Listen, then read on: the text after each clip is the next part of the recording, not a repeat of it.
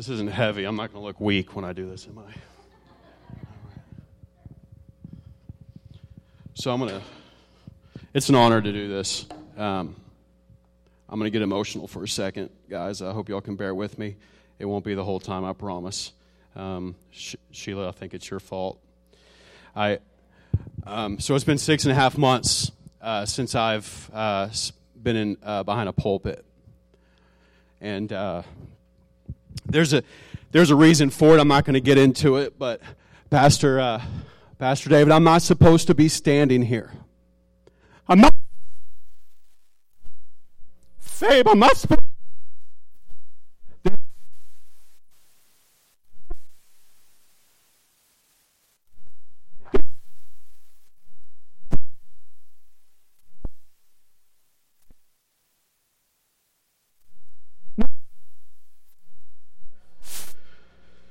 I don't take in front of this pulpit, Pastor. It's an honor. It is an absolute miracle that I'm standing here. I got the Holy Ghost shakes. I'm sorry. Lisa knows it. Whenever I'm like in a park or something and I see someone I want to minister to, I get the shakes and she's like, oh, here he goes. Oh, no. We saw some Jehovah's Witnesses at the park the other day. Lord didn't put it in my heart to speak to them. I probably just wasn't in the right mindset. I don't know. But I started getting, I was like, and Lisa's like, oh, here we go. But it didn't work out. So I'm so thankful to be here. I'm so thankful to be standing here. To put things in perspective, I used to preach twice a week, every Friday and Sunday. And so to take a microphone from a preacher hand for that long, I'm sure pastors do this. I'm sitting there and Pastor David's sitting here and I'm sitting there like, I think I want to go and take the mic from him right now. And I want to, I'm just kidding. So I want everybody to participate in a exercise with me. I want everybody to reach as high as they can in the air, just one hand. Okay, now reach a little bit higher. Oh, we got liars in church. First time I said reach as high as you can. I thought we all reached as high as we could. So we can reach a little bit higher, huh? Oh, man. Okay, so I want to talk to you a little bit about this, and I got my clicker here. I'm a little bit of a control person, so I got control issues, so I'm going to do the clicking. Oh, Lord Jesus, I'm going to pray for a second. Father God, I just ask you to help me. So I need your help, Lord. This message is hard. It's difficult for me to preach, and I don't. Only you can do it, Father. Just help me to step out of the way, Lord. And I love you. I thank you for this time. I thank you for this privilege, God. In Jesus' name, amen. So, I thought of Love Never Fails, and you see this, and okay, I'm on PowerPoint, and I type in Love Never Fails, and I don't know if you've ever used PowerPoint, but you can push a button and it automates it for you.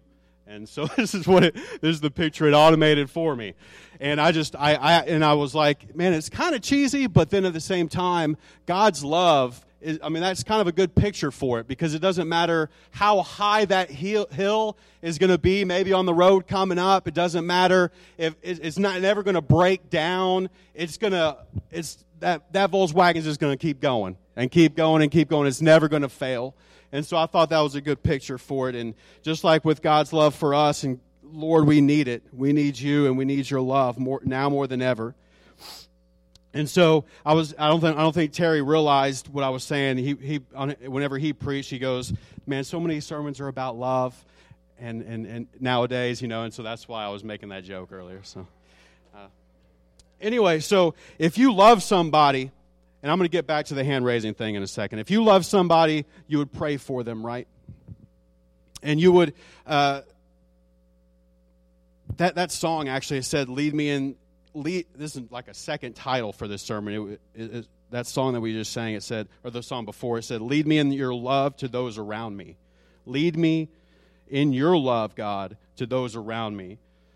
And so I think one of the biggest things whenever we go and we want to witness to somebody, or we want to see, our biggest hindrances. And again, I might even be preaching more to myself than you on the when I'm preaching this. I feel like this is more of I don't know if this is wrong, but I think it's more of a blessing for me to be standing here preaching than it is maybe even for y'all to hear it. I don't know if that makes sense, but this is just, I needed this, guys. And it's good that y'all are like family and that y'all are able to be here with me during this journey.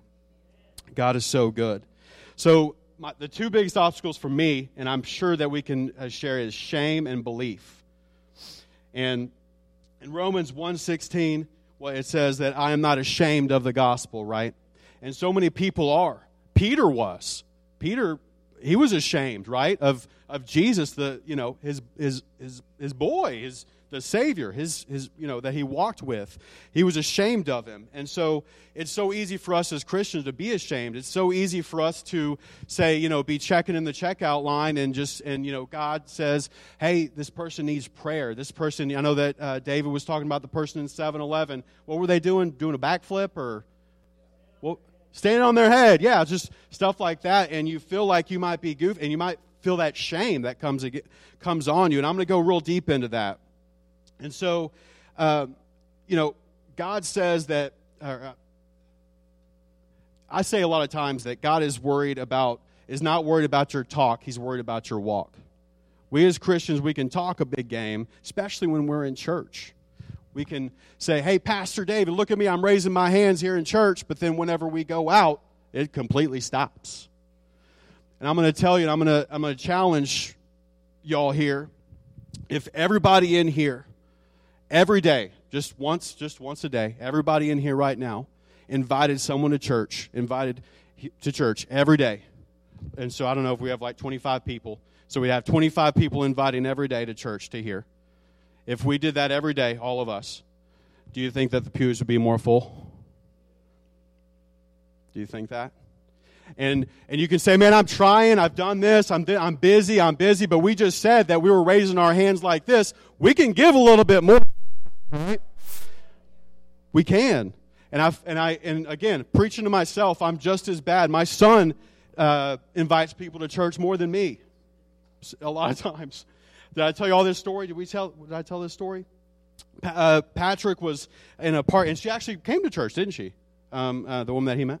Is she here? Okay. But we were in the parking lot of Lowe's, and my son, we left him in the car. And, we have him with a phone. We're not bad parents. We FaceTime him basically the whole time. We're only in there for like 5-10 minutes. He's 10. He's responsible. Anyway.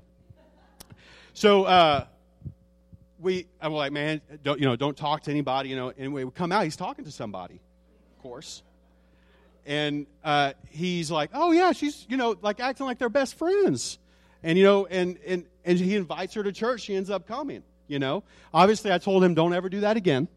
But at the same time, God was moving there. That's crazy how a 10-year-old, he doesn't even, it just comes natural, just faith of a child, that's where that comes in. Anyway, there's another time where Terry and Pam, right?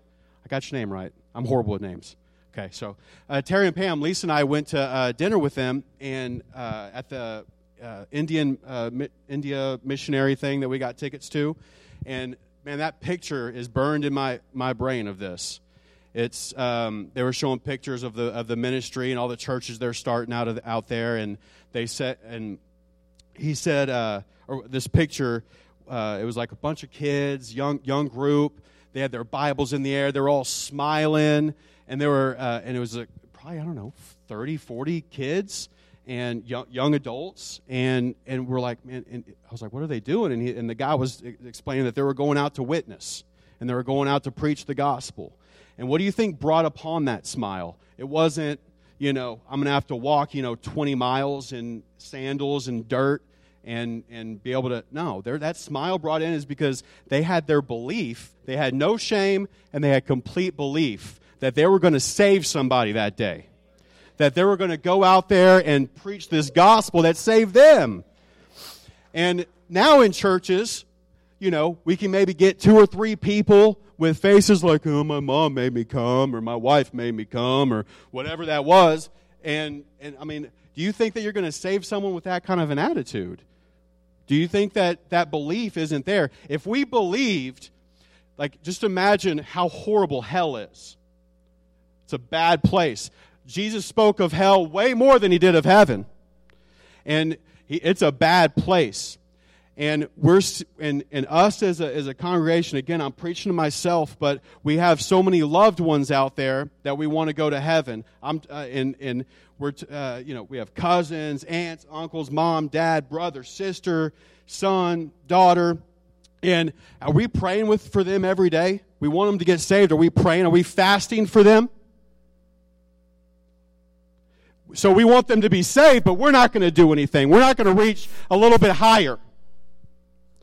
Terry, Pam, I'm going to pick on y'all again. Hey, your son is radically changed, right? Not just spiritually, physically, mentally, all. But y'all didn't pray for him at all. Y'all no. That just happened, right? No. And y'all can correct me if I'm wrong. I guarantee you I'm not wrong. That they spent nights and nights praying for him, fasting, loving him, and putting the Holy Spirit to the test. Amen? Because if we're I'm piggybacking on a sermon, a David Wilkerson sermon. It's probably one of the best sermons I've ever heard in my life. It's, if you want to YouTube it, David Wilkerson, A Call to Anguish. It's a phenomenal sermon.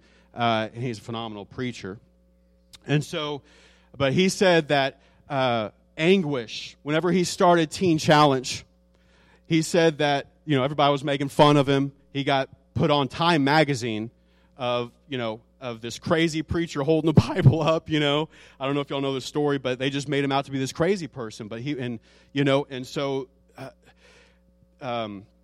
but he calls it, he had to feel anguish and that pain. And that's what birthed Teen Challenge. It wasn't just, God, here I am. Okay, I'm just going to wait on you. Come on, God. No, it's that anguish, that pain that he knew. It was that anguish that called. And his wife too. I'm sure. I just that if you want your loved ones saved, if you want them saved from that damnation of hell, then you better be.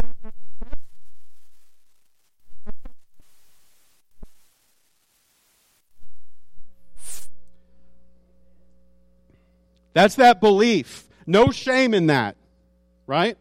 And being a good example as well.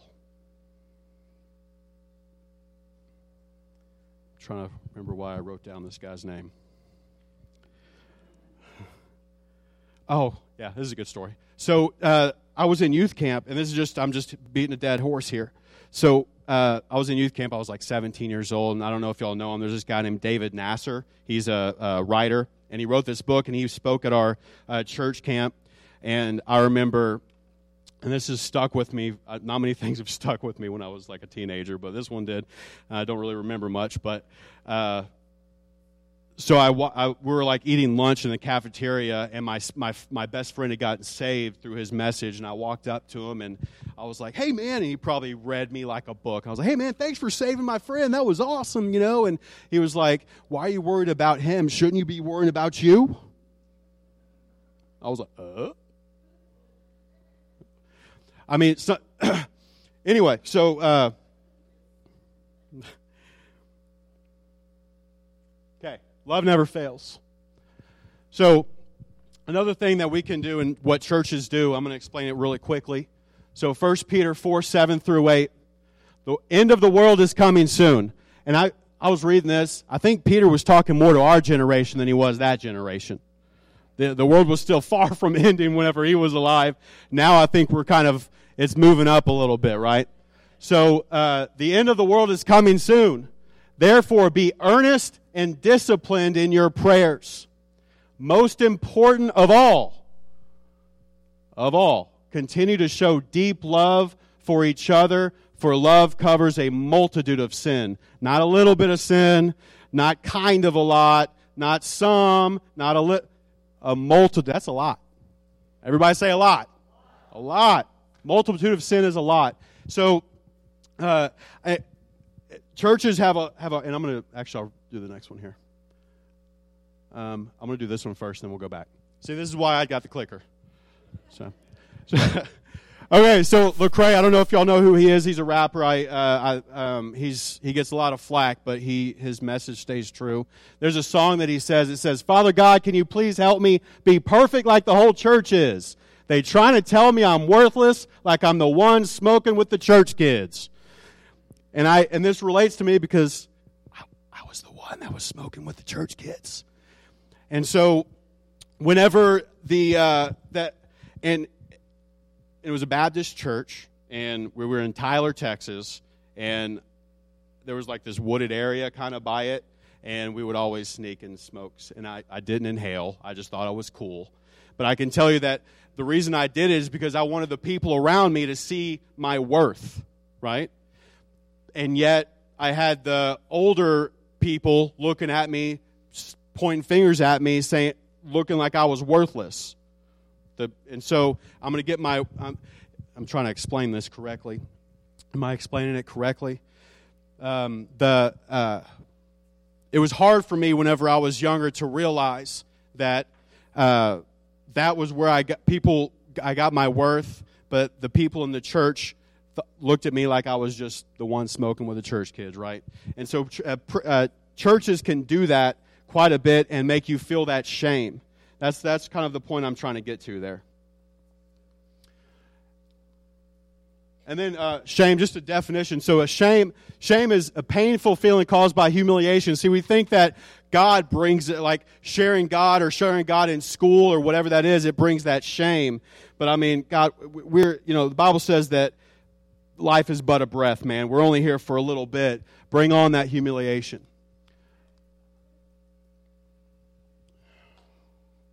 And then I want to talk about belief real quick. And I didn't write down this scripture because I figured that we could all read it together and not have it on the board. Uh-oh. Throwing a kink in things. But I just think it's so important that we look at this scripture and we highlight it or we look at it and because it's important. Okay, 9:29.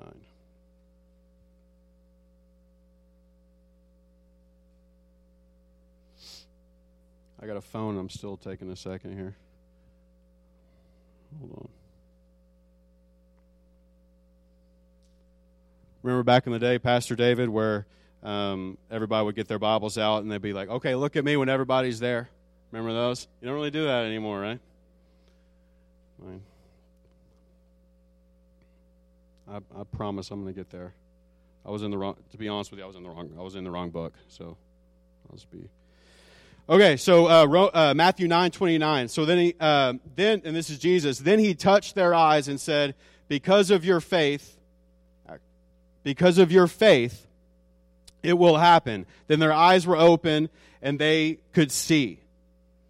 And I think there's a better verse. There's another verse that says because of their belief, right?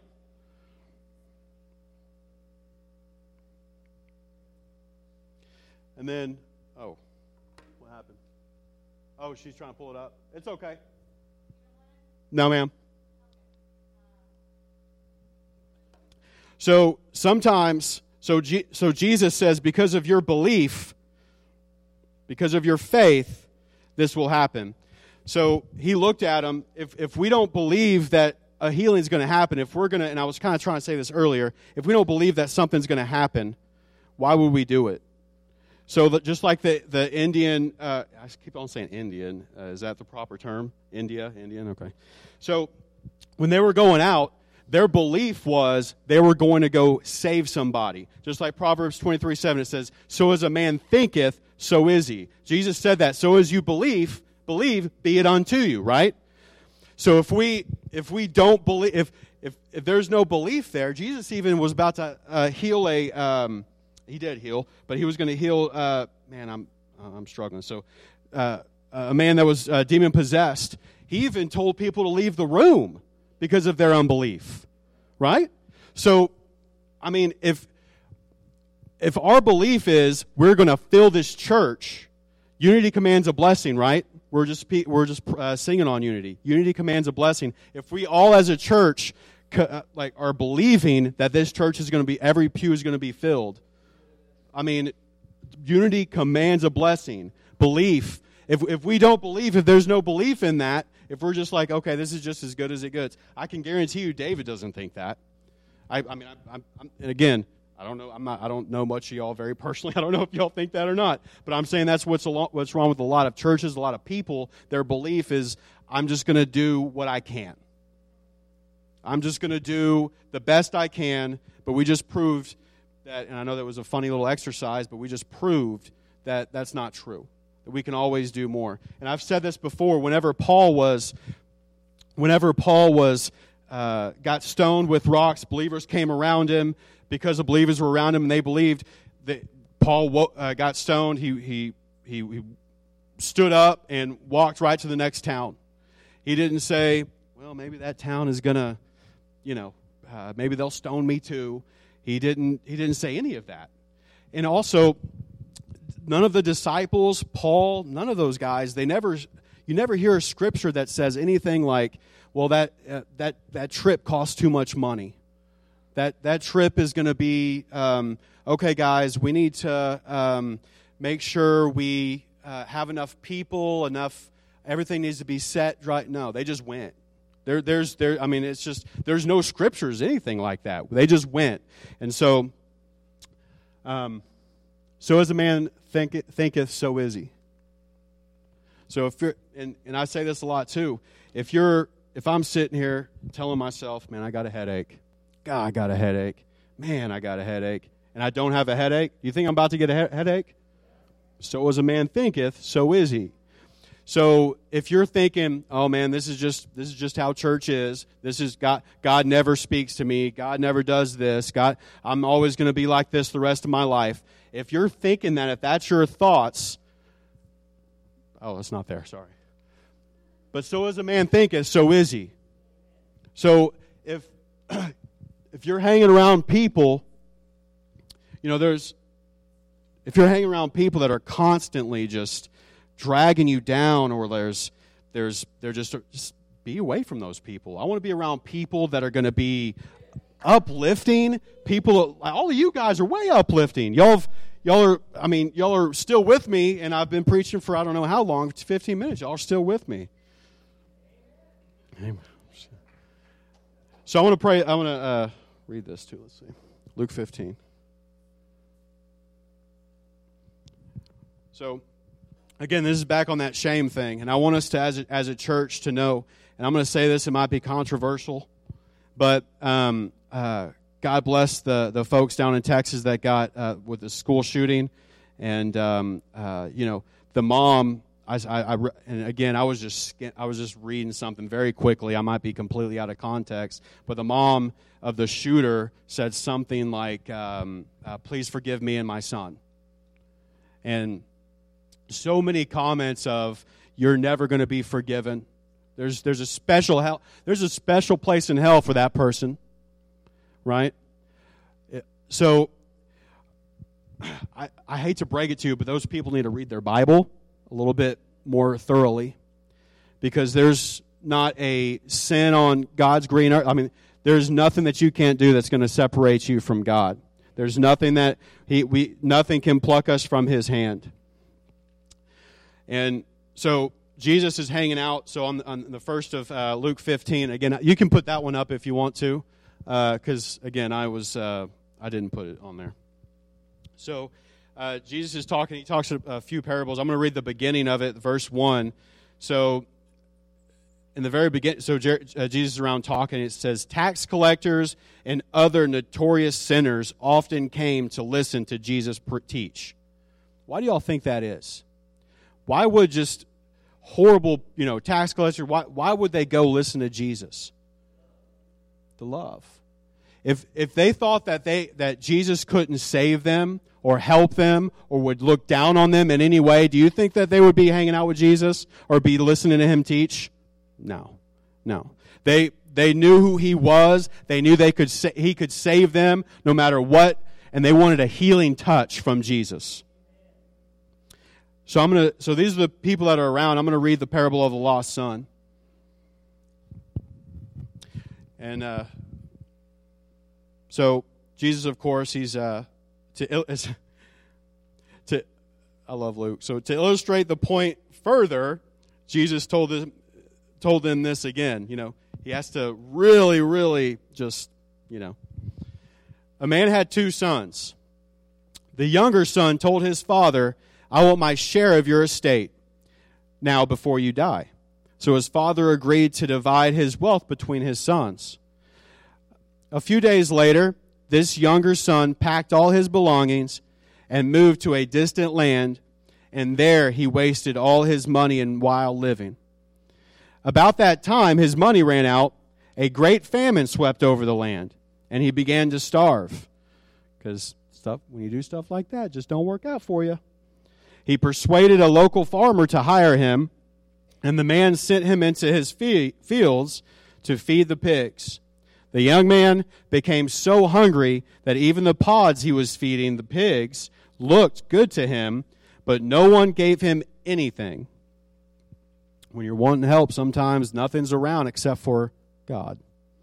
When he finally came to his senses, he said to himself, at home, even the hired servants have food enough to spare, and here I am dying of hunger. I will go home to my father and say, Father, I have sinned both against you, both heaven and you, and I am no longer worthy of being called your son. Please take me as a hired servant. So here we go, and God is so good. And here, how many times have we gone, we think that, we just ask for just the scraps from God. Hey, God, if you give me out of this, if you just do this right. God doesn't do that. What does he do? So he returns home to his father, and while he was still a long way off, his father saw him coming because his father recognized him. They didn't have glasses back then, at least I don't think so. He was so far off, he still recognized him as his own. Filled with love and compassion, he ran to his son, embraced him, and kissed him. And his son's face had to be priceless. His son said to him, Father, I have sinned against both heaven and you, and I am no longer worthy of being called your son.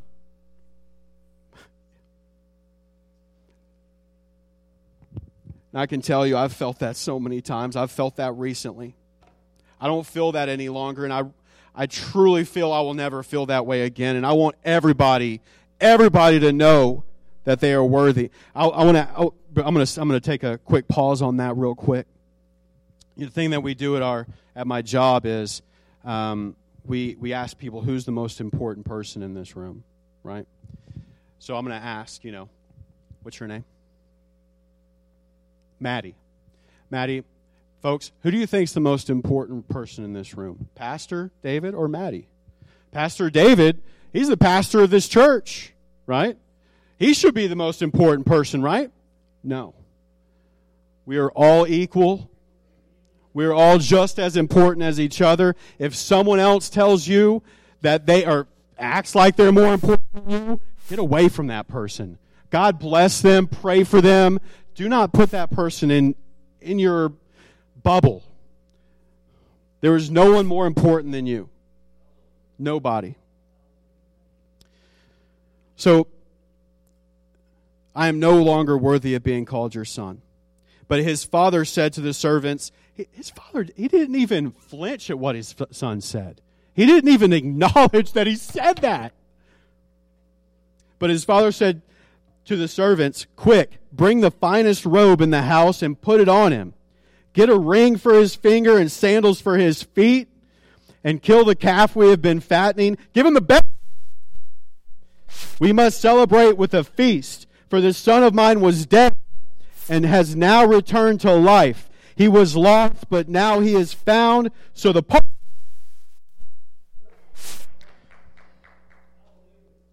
I'll go ahead and finish. So meanwhile, the older son was in the fields working. When he returned home, he heard music and dancing in the house. And he asked one of the servants what was going on. Your brother is back, he was told, and your father has killed the fattened calf. We are celebrating because of his safe return. The older brother was angry and wouldn't go in, because how many times that you see that people point fingers, man, this guy did this. He did this. Why is that guy, why does that guy preaching with a microphone? That guy did this and this. I'm so glad Jesus does not think that way. Amen. The older brother was angry and wouldn't go in. His father came out and begged him, but he replied, all these years I've slaved for you and never once refused to do a single thing you told me to. And in all that time you never gave me even one young goat for a feast with my friends. Yet when this son of yours, talking about his brother, when this son of yours comes back after squandering your money on prostitutes, you celebrate by killing the fattened calf. His father said to him, look, dear son, you have always stayed by me, and everything I have is yours. We had to celebrate this happy day, for your brother was dead and has come back to life. He was lost, but now he is found. Amen.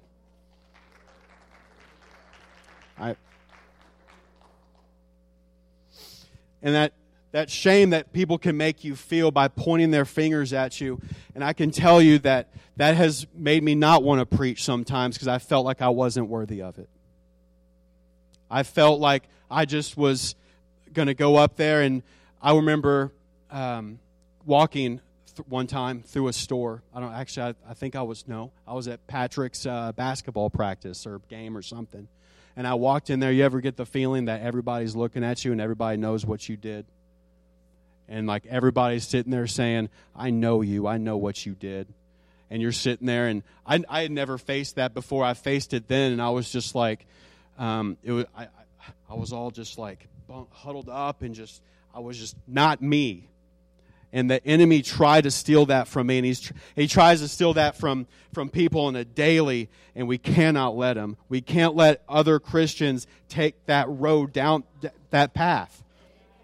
We can't.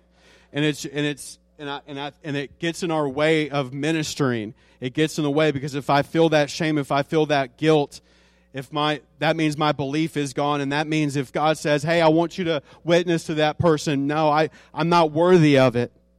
I'm not worthy of that, God. But you are. My gosh, you are. Jesus. I don't know why the one is there. I guess we started at 1. And I put this on here, discernment. There's the definition.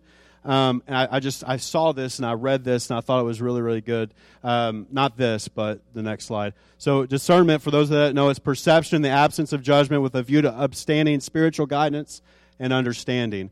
And so it's a gift that God gives us. And this top, and I know it's very hard to see. I apologize. I'm going to read it for you, though, because there's no way I'm going to read that. So if we are going to operate in discernment as a spiritual gift, then like Jesus, we need to be able to look past the bondage or the issue and see the soul of a person loved by the Father. Isn't that pretty? Man. So we need to see an individual who has a God-given identity and destiny, because we all have one. Everyone has one. You could be walking down, and I know that, John, you do homeless ministry, man, and you're out there. You're in the trenches, brother, and God bless you for that, man. And I know that it's very hard to see whenever somebody's maybe high on meth, or you can smell them from way far away, whatever it is, and they're sitting there maybe all messed up, and that person is loved by God just as much as everybody else. They have just as much right and purpose as anybody else. And if anyone says anything differently, they need to go read their Bible. Start with the Gospels.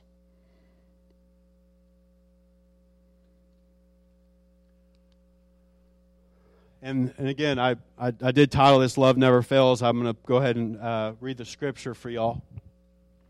I can't do that. So, Pastor, we need to pray for my eyesight to get better. Or is that just old age? I don't know. I could tell a joke. I'm not going to tell a joke. So 1 Corinthians 13, 1 through 13. So love is patient, love is kind. It does not envy. It does not boast. It is not proud. It does not dishonor others. It is not self-seeking. It is not easily angered. It keeps no record of wrongs. That's probably the hardest one. Love does not delight in evil, but rejoices with the truth. It always protects, always loves, always hopes, always perseveres. Love never fails. And I can say that we as humans, we fail on all of those probably on a daily. I mean, whenever I see a love of a God that keeps no record of our wrongs, wouldn't that be awesome if nobody in church or nobody around you kept a record of your wrongs? Lisa still brings up whenever I, met.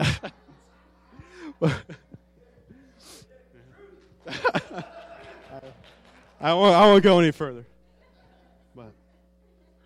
But guys, I just it's okay to fail there.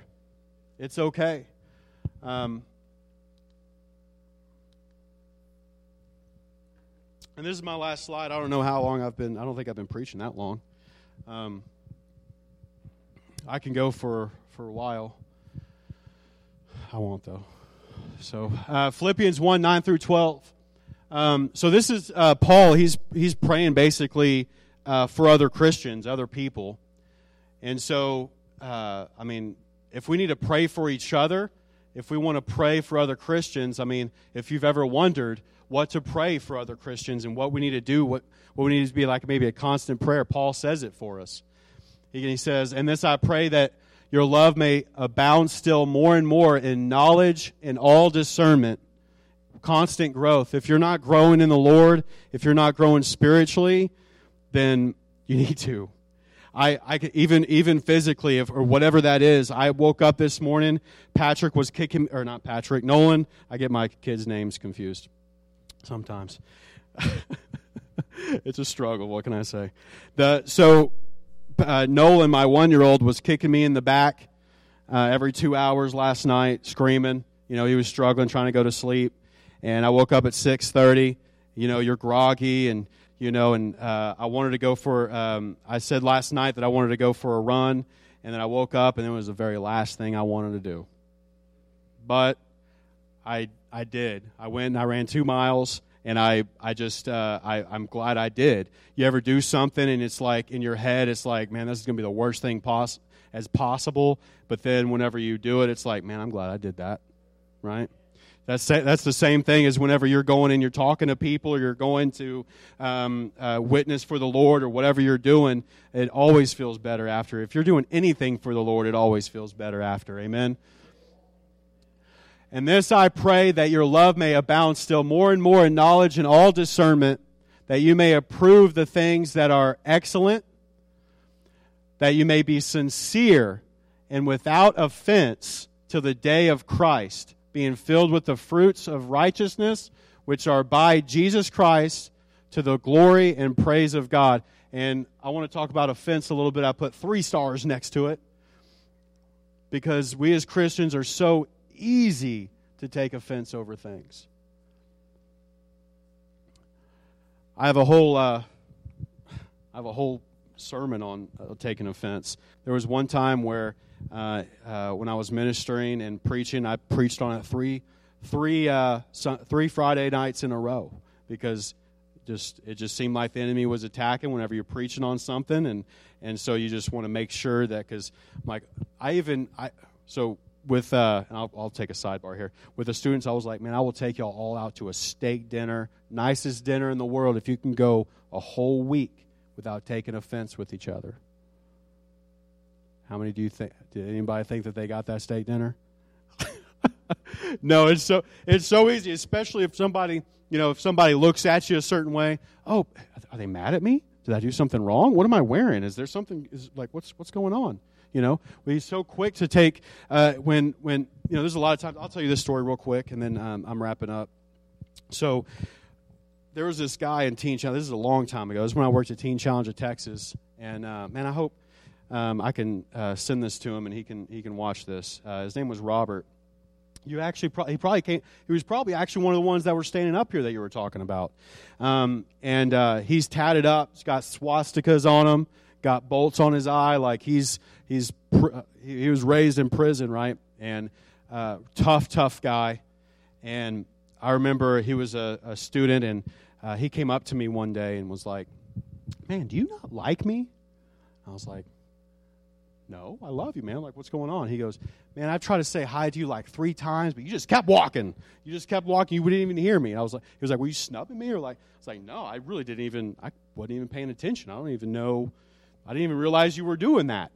So and so anyway, we became best friends. He even ended up working for me and became a really close friend of ours. But I mean, even a tough guy, a tough exterior like that can take offense over something so slight.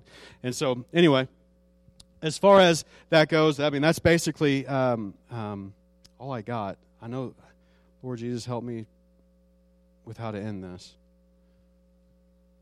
I think that's it. No, it's not it. Okay. Oh, Jesus. I hope I made sense. I wanted to make sure I encouraged everybody and get everybody to where Jesus has he has high standards. Did y'all know that? Whenever I don't know who it was, someone walked up to him and said, "I want to follow you." And Jesus said, "Okay, let's go." And he said, and the guy said, "Well, I have to bury my mother and father first." And Jesus was like, "Let the dead bury their dead. We're going this way. This is the way to save people. They're dead. There ain't nothing we can do about that. We're going here to save people." Jesus has high standards. And he has, and whenever I was watching another sermon, David Wilkerson, God bless him, he said, God doesn't give the anointing to lazy people. God doesn't give the anointing to lazy pastors, is what he said. And he was preaching to a room full of pastors. That hits, doesn't it? It hit me when I heard that. It made me want to reach as high as I can. If we can sit, we think of, like I said, Jesus talked about hell way more than he did heaven. If we can sit and we can think of our loved ones burning in hell or going to hell, that's the last thing I want to think in my mind, right? So if you knew, if people were going if you saw people going off the cliff, you would run as fast as you could to them to save them. Well, our loved ones, I know that everybody's got somebody they want saved in this room. Well, right now, that's what they're doing. They're doing this. And I'm encouraging y'all, what are y'all doing about it? What are we doing about it to help them? Are we doing everything we can, or can we reach higher? So I don't know why I put this on here. Let's look. So pay attention to yourselves. If your brother sins, rebuke him, and if he repents, forgive him. And if he sins against you 7 times, this is, again, that shame thing, right? Because us Christians can, if someone sins to your face, we're going to make them feel horrible, and that should not be what we should be doing. Jesus said if someone hits you in the face, to turn the other cheek. Oh my gosh, that is high standards that he has for us. But my gosh, that's what we're supposed to do. Jesus said it. Are we supposed to follow a little bit of what he says, or like that part I don't like? Well, no, we probably follow all of it, right? So if your brother sins, rebuke him, and if he repents, forgive him. And if he sins against you 7 times in the day and turns to you 7 times saying, "I repent," you must forgive him. Jesus drew up basically the most difficult thing you could possibly probably do, but he's asking us to do it as a church. Amen. And I want to say real fast, Pastor David, like with you guys, and we picked to live in Yukon a lot apart because we moved to this town. A lot had to do with this church. I mean, that a lot had to do with this church. And that's why I know that I can say the hard things, and because there's a lot of churches out there that want to bring in new Christians, that their ministry is to bring in new and bring in and bring in and bring in. This church is about discipleship, very, very much so. And I know that we want to bring in people. I want to fill these pews. I want to fill these pews probably more so. It's going to be probably not more than you, David, but I feel like I do. I really, really do. And I really feel like that the message that he preaches, that Terry preaches, that we preach on a daily, people need to hear that. People need to hear that. Every time I drive on, I know that I ramble. Whenever I drive by that crest and come in here, Terry already knows. I see that packed parking lot on Sunday mornings. I'm like, these people need to be in church. These people need to be in church. Maybe we could just set up on an aisle and just have church on aisle and crest. And just force them to hear the gospel. Amen. So I want to, do you mind, Sheila? I'm going to put you on the spot. I'm going to ask you to play that song, that last song that you played. You sounded awesome too on it, so I'm going to have you get up too. Sorry. Hey, I've preached at a lot of different churches. I'm nothing special. It was because of Teen Challenge and God. It wasn't because they wanted to hear me. They wanted to hear the students. But I've preached at a lot of different churches, and I know Lisa said this whenever she would to have his people that are so anointed. It's the anointing that breaks the yoke. And whenever you have such a powerful anointing worship to get you to be such a high responsibility that they have, because they're ushering in the Holy Spirit for us. Because if they didn't do that, it would make things a lot more difficult on the preacher. Amen. And so they do such a great job. And I've been to a lot of churches that don't have that, and we absolutely have that here. And I just God bless them for that. And I'm going to pray, and I don't know how long she's going to sing, like 5 minutes or so. But if I said anything that hit your spirit, or if the Holy Spirit just put something on your heart or whatever that was, the altars are here. I can pray. Anybody in here will pray for you. I mean, anybody in here, if you want prayer, this is a family, and so people loving people. It's a great slogan. It's awesome and it's true. And so, anyway, these last few minutes, if the Holy Spirit led you with anything, man, put this Holy Spirit on the spot. Like, say, you have a covenant with me. When I pray, when you say whatever I ask of you, you know the desires of my heart. The desire of my heart is for this person to be saved. What do I need to do, Lord? What do I need to do? And if you have anything, if you're convicted, whatever that is, let's spend this next few minutes praying and asking the Lord what He wants from us. Amen. I love you guys. Thank you so much.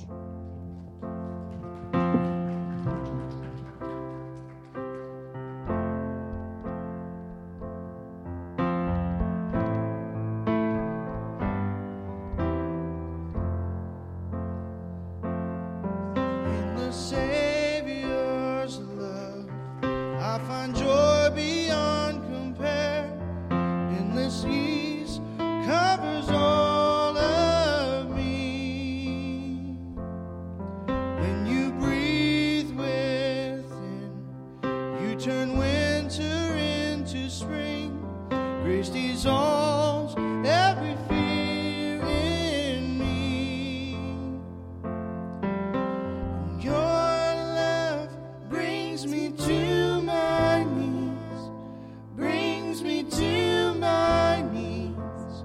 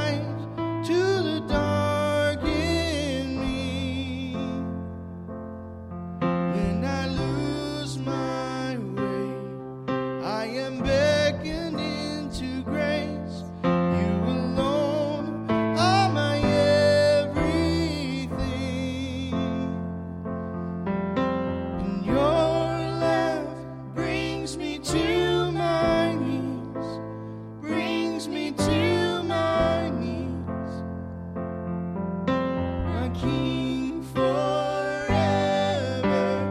You are all my heart desires until the end of time.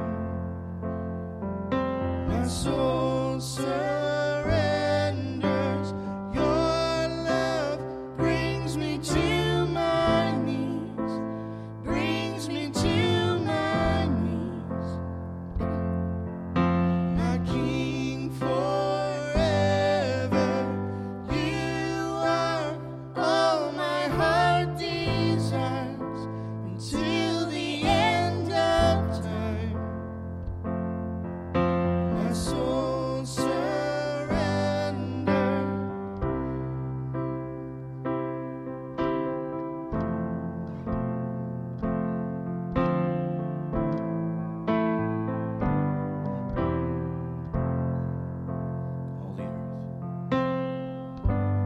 All the earth sing with mercy never ending.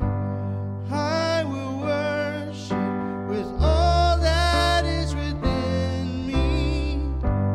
Holy, holy, Lord God Almighty, King of heaven, yours is the glory.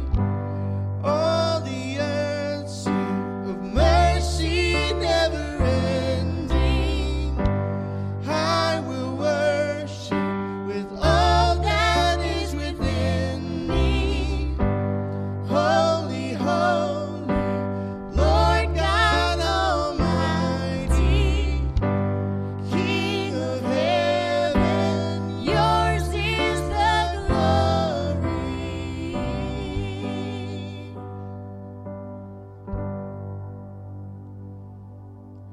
And your love brings me to my knees, brings me to my knees. My King forever. You are all my heart desires until the end of time. My soul surrenders. Sing it again. Your love brings me to my knees, brings me to my knees. My King forever. You are all my heart desires until the end of time. My soul surrenders.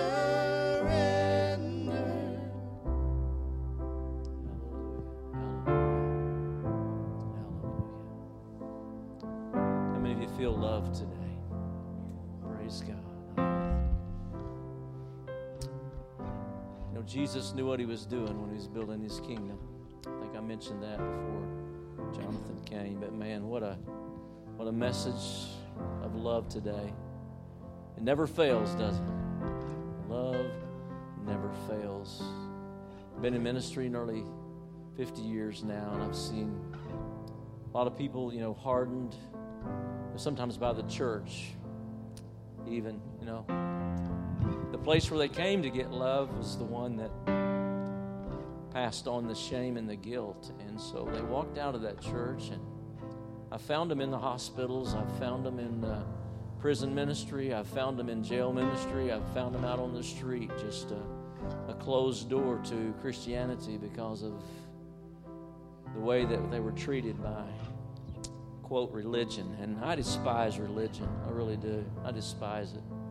It's just a terrible thing.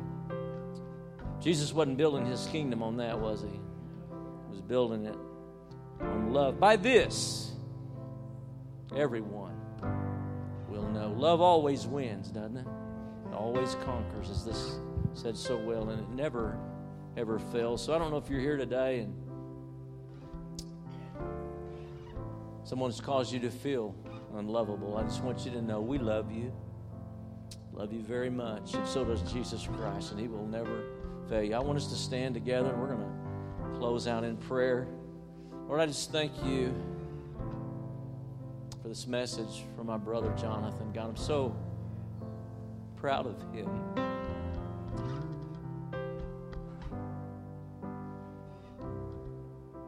The enemy has fought him, and yet, God, he stands here on holy ground today. Amen. Declaring to the world. Lord, there's some watching via live stream today. There's some that will watch this even later. That's going to be touched by this message, Lord. And just thank you, Lord, that you've redeemed his life. You've called him. He's impacted many lives, and I speak it forth today. There will be many, many more ministered unto by his and Lisa's ministry, Lord. Thank you.